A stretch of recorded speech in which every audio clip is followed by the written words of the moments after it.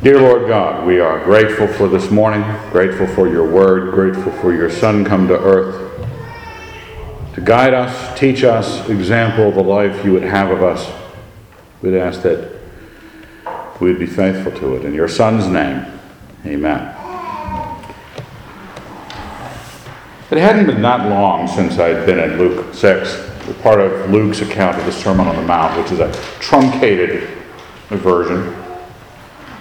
But I was thinking along a different set of lines. I looked back at the last sermon and a couple years ago, two and a half. And I just wanted to point out some other things about it. Now, in Matthew, the Great Commission, the oft-quoted passage that is supposed to get evangelicals, which you loosely are so-called, to go out and evangelize. It says this, Matthew, it's on the left-hand side there of the notes. And Jesus came and said to them, "All authority in heaven and on earth has been given to me. Go therefore and make disciples of all nations, baptizing them in the name of the Father and of the Son and of the Holy Spirit, teaching them to observe all that I have commanded you. And lo, I am with you always to the close of the age."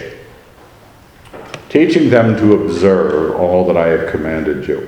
That's the task that was laid on the apostles, to pass on what Christ had taught them and teach them observation of it. Now, I put the word there, looked it up and slapped it in the verse. That's not actually in the text, the tereo, to attend to carefully, to take care of, to guard. The word comes from the idea to watch. That's why observe, when you say, I observe something. I'm taking what Christ has taught, and over the thousands of years, it is possible, with many side roads taken by the established church, possible to have what the Lord taught us to be observed by us, to be observed by you and me. Everything He commanded. So that when we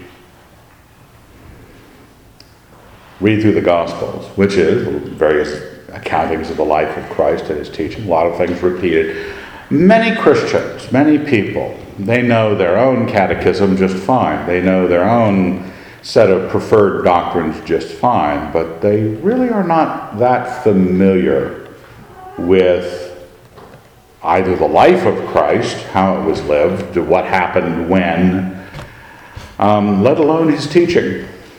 And the instruction was, once you've made disciples and baptized these disciples, you taught them to observe everything He commanded. So with that in mind, and as we look at Luke 6, big ticket portion, there are aspects of the Sermon on the Mount that you will see sometimes are there to increase the trespass, there to increase the burden of the law when he talks about how the law would affect you if you really were abiding by it. But you must observe it. You must attend to it. Everything He commanded, you must attend to. And you've got to figure out how you're going to do that. We're not going to answer all your questions about that today, but we're going to talk about generally what decisions you have to make regarding it. Judge not. And this is jumping right into the middle. There was some preceding stuff that would have applied to this, but I don't think we need that right now. You can read it at your leisure. Judge not, and you will not be judged. I think the most oft-quoted, never-read verse by a non-Christian. Judge not, you will not be judged. Condemn not, and you will not be condemned. Forgive, and you will be forgiven. Give, and it will be given to you. Good measure, pressed down, shaken together, running over, will be put into your lap. For the measure you give will be the measure you get back. The teaching is not that if you give money to the church, you'll get a lot. It's like it's a good investment, you'll get a lot back. The teaching is not that non-Christians should always tell you when you make a comment about sins of the age that You should not judge. Now, this is not the point of the verse. He wraps it up with that bolded phrase, for the measure you give will be the measure you get back. Now, when we have a basic problem like sin, that's the problem, crisis of humanity. If we had not sinned, we wouldn't be dealing with this. We probably wouldn't be gathered together in churches doing things. We're gathered together because we've all found this atonement. We have found this grace from God. And who knows what it would be like if Adam and Eve hadn't eaten whatever fruit that was. But this is what it is. The problem is sin. Now, what we have to realize is there's a tone of voice in this first section. You ought not, essentially, judge, condemn. You ought forgive. You ought give. But you should be thinking in terms of how this is measured out to you individually. The problem of sin is always individual. And we're the individuals. The problem of sin is always individual. We don't corporately sin. If we had a mob and we lynched the pastor, say, for instance, you would all be individually sinners. There's no corporate thing called the mob that is guilty of something. You're all guilty. So don't do it. Understanding that. Now, if we're going to be dealing with the problem of sin and fail to understand some basic things about the individuality of sin, and the secondary aspect that we are the individuals that it's dealing with, so easy for us to start having a ministry that wages war on sin in others. Who are you interested in fixing first? When you see sin in the world, when you see some program on TV that just, I can't believe they put that on TV. Now, it's evil, it's wrong, you spotted it, gotcha. Were you the kind of person who is ready to put this first rule to the test? The measure by which you dish it out will be the measure it is dished unto you. Okay? The horror, the shock, the willingness to march in the streets, the willingness to burn some sinful representative in effigy or in actuality. Because God doesn't just mean that sin is individual and sin, therefore our shock and judgment and condemnation ought to be individual, but that He wants you to remember that whatever you did out there is done to you first, or done to you in the measure you did it. The assumption is you would never make judgment. These are good and bad. Judge, condemn, give, forgive. Whatever you're doing, the degree to which you did it to yourself first is the degree you operate by. It's just a rule. It's not karma. Karma is just sort of mindless stuff happens to you to kind of balance things out. Now, this is, you know the difference between being accidentally shot in the woods? You're out hunting, deer, elk, whatever you hunt. And accidentally some other hunter, mistaking your red jacket for a deer, plugs you. Accidents happen, so you're dead. That's like karma. Or some bullet wasted its energy over to the nearest ridge, didn't even see you, comes dropping down from above, and out you go. Standing at the gates of glory, wondering what happened. It's different than war. War, there's somebody at the other end of that gun looking for you. They're hunting you. They're not hunting a deer, they're hunting people. And they intend to kill you. That's what this is like. It's not karma. It's somebody willing, giving, wanting to find you and say, this is your view of mercy. This is your view of judgment. This is what we're going to hold to you.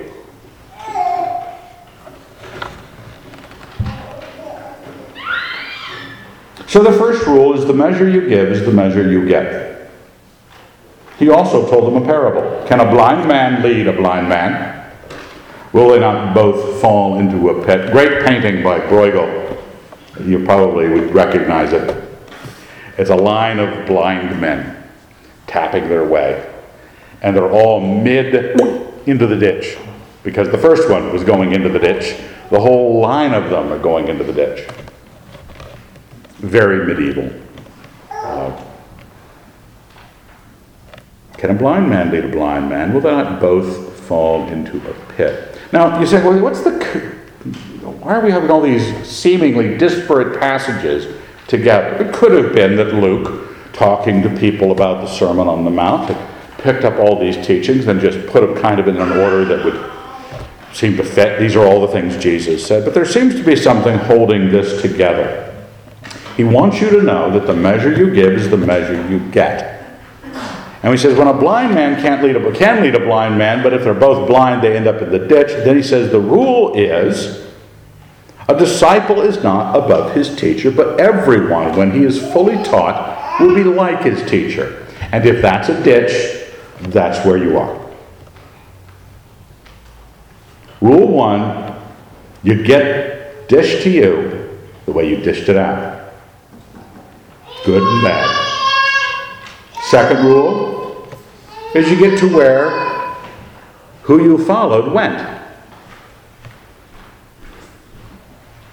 Now, when we realize that there's sin in the world, sin is the problem, the gospel's the answer, the grace of God is the answer for all these people, we're trying to, with the law is there to increase the trespass, the grace of God is to be preached for the answer. We're constantly thinking about reaching the world because we're evangelicals. We took the first part of the Great Commission, go into all the world, make disciples. And so, okay, we're going to have programs by which we are door to door, we're dropping tracts on tables. Whatever it is, we're thinking about taking up the first part. But it's crucial in the Lord's mind that and we find out that sometimes that's because the person we followed.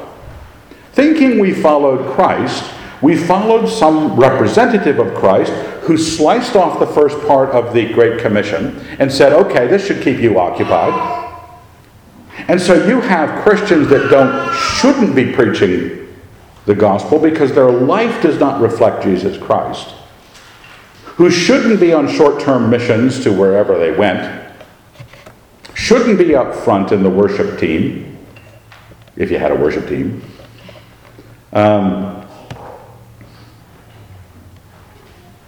because we want to have the answer to sin, the answer be for others first, we're too desperate to get them dealing with their sin.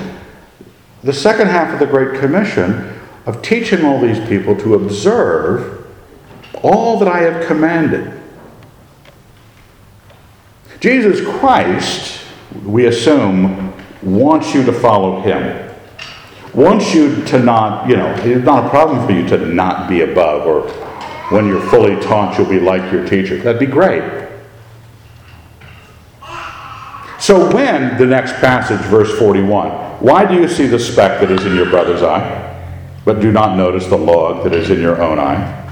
My father always talked about it as a cantilevered light pole, that you're wandering around with this,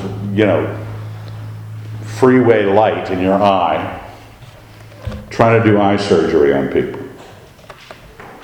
Others. What's your basic problem there? Your basic problem is what he's already talked about. Have you considered you first? Have you considered you first? The problem is sin. Sin is individual, and we are the individuals. Our Master wants to answer our sins by the grace of God, by his great forgiveness, this great wealth of evil that I've committed in my life, I took to the Lord, and He just wonderfully forgave. On the strength of His Son's sacrifice for sin. But I have got to be in my teacher's following. I have to be a disciple of Jesus Christ.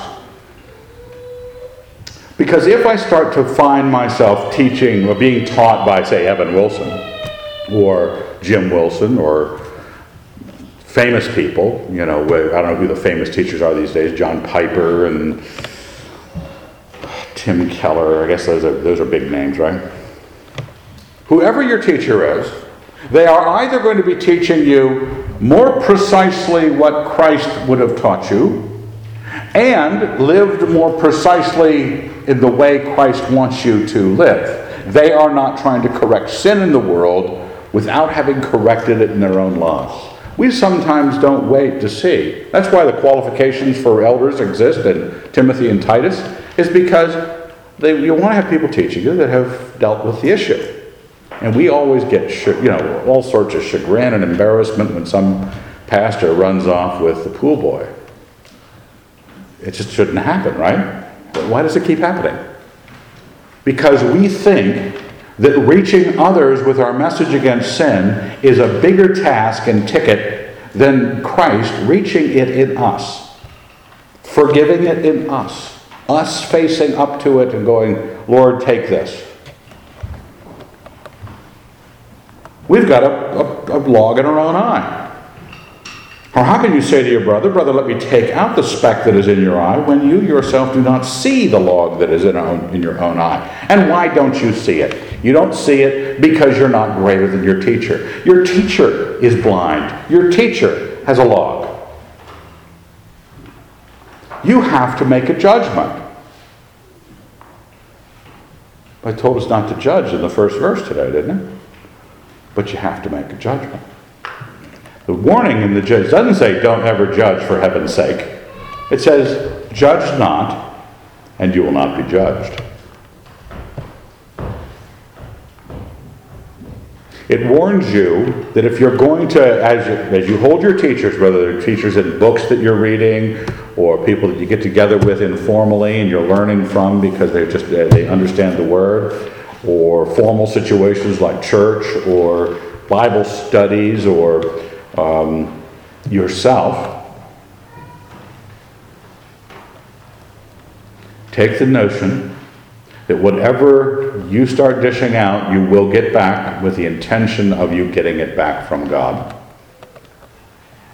And if you followed the wrong teacher, you will end up in the ditch.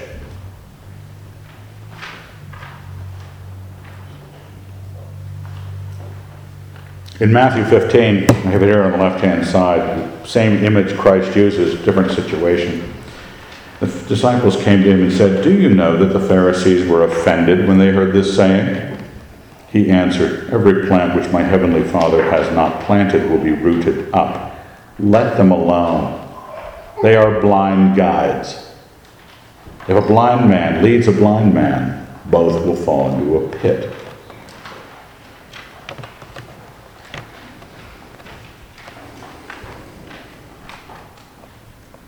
We know, in an evangelical culture, we know sola fide, by faith alone, by God's grace alone. We know those. And we're out there ministering that grace of God to others. And whatever your view of the strength of the grace of God, whatever that is, I'm telling you this morning that the ministry point that is supposed to be at first is you. The wonder of the grace of God should be lived by you first. This wisdom that we're learning, teaching others, has to be experienced. Why would I tell anybody that Jesus Christ has forgiven sinners if my life is not one of forgiveness? Mine for theirs, God's for me, that I am in a state of grace. If I'm not in a state of grace, well, it's because our whole church institution has been, since the First Great Awakening, Since the Wesleys in Whitefield, now if you're unfamiliar with Wesley and Whitefield, Wesleys were Wesleyan, meaning they were kind of freedom of the will type people. Whitefield was Reformed. They were the leading lights of the First Great Awakening.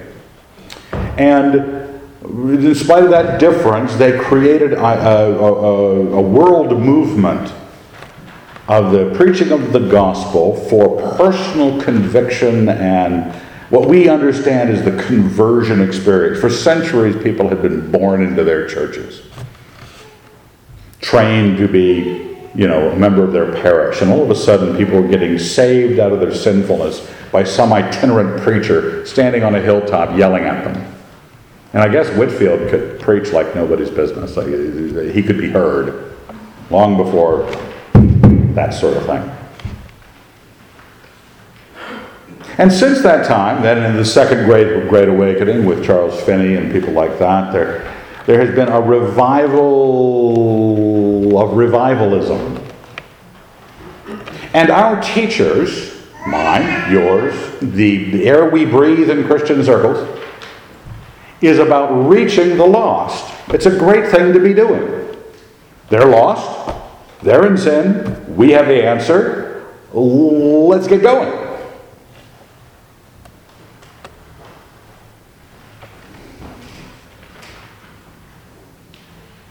It's so tempting to want to fix over there first. Their sins are so clear to us. Their judgments are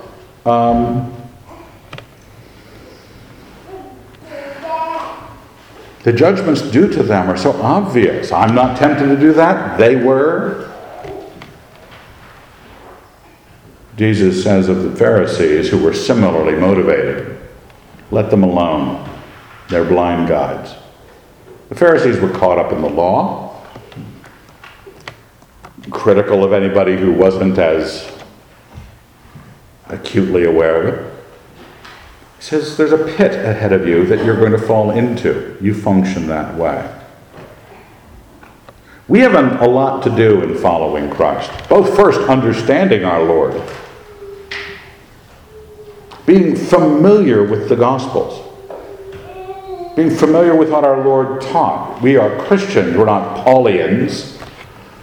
We're Christians. We follow God, and Jesus Christ is God. We have a lot to do. Now, there's that, I guess it's called a meme on the internet. I think it's usually, I've seen it with the pictures of Leonidas, played by, what's his name? Gerard Butler. I'm surprised the women didn't shout it out. Because Gerard Butler is pretty, from what I hear, that kind of male is desirable. He's shaking his spear and his shield and his arrows falling down around him, and the phrase attached to it is, someone is wrong on the internet. And you have met these people. You type it in as a little post on your Facebook account or your blog, maybe stretching yourself a little emotionally, exposing yourself some. And the police, those who realize that, dear Jesus, someone is wrong on the internet, it's like wolves in the wild. It's like sharks and blood in the water. They seek you out. I don't want to talk about my own thought anymore. I have posted things that I got tired of my own thought very quickly because they were just long posts. Somebody making sure that I didn't know. I may have been wrong. Maybe I needed to be corrected. It's hard to leave others alone. It's so easy to solve their sins. I was thinking about forgiveness this last week. I won't go into it. I didn't find a passage to go after it with, but how easy it is for us to see that someone else needs to forgive someone else. Over there. Easy for us to see. Have you ever had a hard time forgiving somebody? You know the rules. You know the drill. You know the teaching. You've applied it to other people when they were wrong on the internet. But the Lord wants you to know that sin is individual, and it's not first in the individual over there. It's first you, the individual. You with the log in your own eye. It's not a comment. Look at what it says. It says, then you will see clearly to take the speck that is in your brother's eye. Only the righteous, when it says in Galatians, if any brother is overtaken in a trespass, you who are spiritual, restore them in a spirit of gentleness, looking to yourself likewise, lest you too be tempted. You have to have taken the log out. You have to have been affected in your character. You're gentle about it, by that log being now removed from your eyeball. And even then, you're guarding yourself, because sin is individual, and you're the individual first. That's when you can go talk to someone about what they're doing. But a lot of times, people look at this judgment pass and say, see, you take the log out, and pretty soon you realize there was no speck in the other guy's eye. Well, yeah, that's possible. That's possible. But we all know there's sin in the world. We all know there's sin in the church. We all know that there are people who need to be encouraged, admonished, corrected. But the way the Lord wants it, remember, the Lord we follow, who is not going to lead us into a ditch, leads us first to ourselves and says, let the grace of God do something powerful in you. Because, for no good tree bears bad fruit, nor again does a bad tree bear good fruit. It's another rule. Observe, attend to carefully everything your Lord says. Attend to it. You understand. Good trees, good fruit. Bad tree, bad fruit. For each tree is known by its own fruit. For figs are not gathered from thorns, nor are grapes picked from a bramble bush, in case you needed to have an example laid out for you. The good man, out of the good treasure of his heart, produces good. And the evil man, out of his evil treasure, produces evil. Because that's the kind of person they are. For out of the abundance of the heart his mouth speaks. My mother's most quoted verse to her sons. Because we are always wising off, Out of the abundance of the heart the mouth speaks. Oh!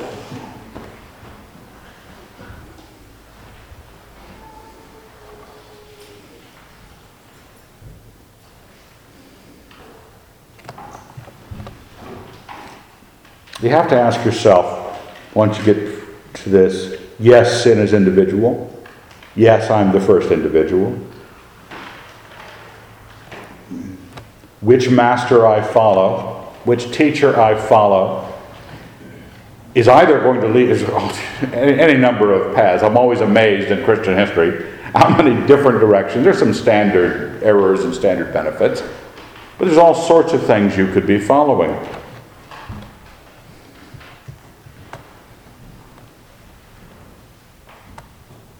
You want those that stand closest to Jesus Christ. You want those who remove the logs themselves out of their own eyes. You want those who have made Christ abundant in your heart. For out of the abundance of the heart, his mouth speaks. You want to be the person, if you ever spoke to sin, if you're ever doing eye operations on your fellow Christian, you want somebody who has made Jesus Christ abundant in their heart. How familiar? How familiar are you with Jesus Christ? Because it's so easy for the Christian church to get you to visit a church, sign the transfer of membership, go through the new members class, if we had membership, and learn the catechism, which doesn't stand really close to Christ. It says great things if we had one. We don't have a catechism. If you had one, some great things could be said about Jesus Christ. But you're not standing close to him in that regard. You're not studying your Lord's teaching. You're not following him so that you can be fully like your teacher. Because the desired end for you is that goodness come out of you. This is what grace is for. You get forgiven of sins, and you're being made in this new covenant of God into a person who follows Jesus Christ. A person who, now we've talked about this in other circumstances, at Bible study last week, about love being the creation of the Spirit in you that makes you good towards others. That's the new covenant ethic. You are being made by love into that which you ought to be made. But these other things have to be accounted for. Who did I listen to? Because I can get off the rails. Somebody can affirm that all day long in Christian circles. It's taught all the time. And yet still, we find ourselves dealing with a less than righteous aroma in the family of God. We want good fruit. And then the Lord complains a little bit. Why do you call me Lord, Lord, and do not do what I tell you? Everyone who comes to me and hears my words and does them, I will show you what he is like. This passage came up yesterday at Mallory's wedding, talking to Larry Stevenson and Nathaniel Ely about construction, because we were just on. And we ended up talking about beach homes that people had built in hurricane areas, and how it's wrong to build a house in New Orleans below sea level. It is wrong to build a house on the Cape. It is wrong to build a house out on the sands of North Carolina, because it's not going to be there next year. And no, the taxpayers should not have to pay because you're stupid. And we had a good chuckle about cities trying to replace beaches, dredging sand up and putting beaches back so the rich people who live on the beach can have a beach and not lose their home that they built in a silly way. It's a great image. And then this passage came up. And so the passage was in my mind. I don't know if that's what drove me here to Luke 6. But the passage of, I'll show you what this man is like who comes to and hears my words and does them. He is like a man building a house who dug deep and laid the foundation upon a rock, and when a flood arose, the stream broke against that house and could not shake it because it had been well built. But he who hears and does not do them is like a man who built a house on the ground without a foundation, against which the stream broke, and immediately it fell, and the ruin of that house was great. So not only are we supposed to go stand in general location of New Covenant teaching, where the grace of God is stressed, not only are we to find places whose catechism includes the right things, the difference here, because it's very clear in this parable. If you come to Christ, it says, he who comes to me and hears my words, so comes to Christ, hears what Jesus Christ has to say, and then does it. Okay, got that? Comes to Christ, hears what the Lord has to say, does what they're told. That person is like someone who's establishing their home.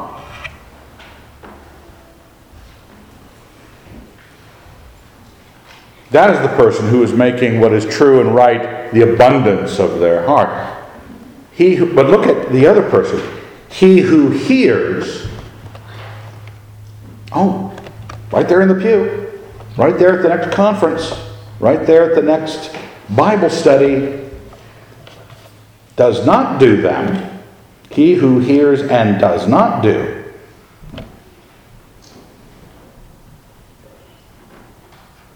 You have to come to Christ. You have to find his teaching. What does he actually teach? Are you in a place where you're getting the teaching of Jesus Christ? You don't want to end up in the ditch. Other people have got to prove that they are not blind. And you have to be first dealing with who you are. Has Jesus Christ made you a new man, new woman? And you are doing it. You are living it. You're not pointing to a life that's in disarray and saying, Christians aren't not just perfect, just forgiven. Quit that. Quit talking about someone who hears and doesn't do. Because something's wrong if you're hearing and not doing. It may be you have not received the grace of God. It may be that you're just trying to be a Christian, and all the work and efforts to obey the law, even Christian rules, we're not going to do you any good. You have to pass from death to life. It has to be faith. It has to be you falling on your knees before God to get His grace, because without His grace, this isn't happening. But you have to look and say, am I doing? Because the ruin of your house will be great. And you don't want that, from what I understand. A lot of teachers in Christendom will talk about these subjects. It's not some hidden thing, either the grace of God or the need for Christians to be obedient to the character of Christ.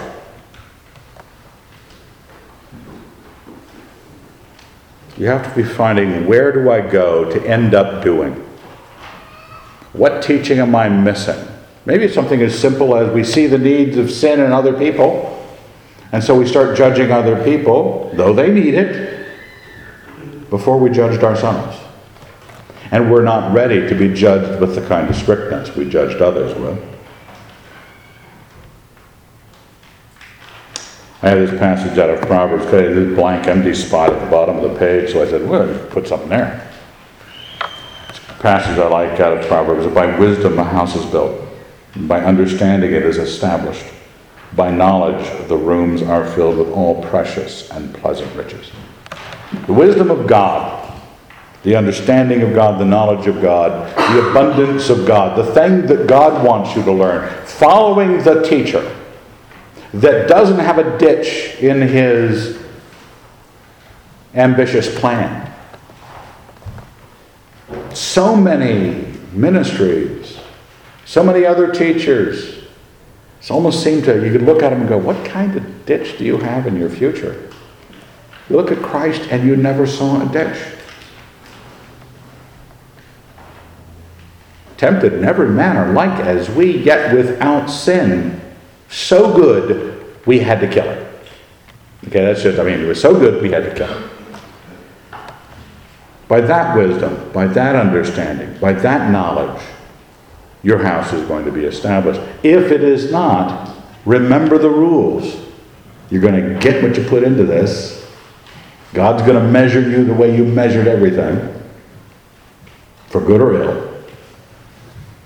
That you're not better than the person who you choose to lead you.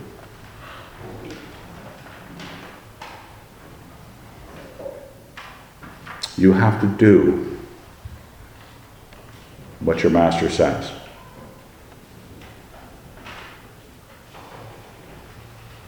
Let's thank God. Dear Lord, we're very grateful. There's lots that we don't understand, Lord. We need a teacher like your Son, and we need his righteousness given to us by your grace, empowered by your Holy Spirit.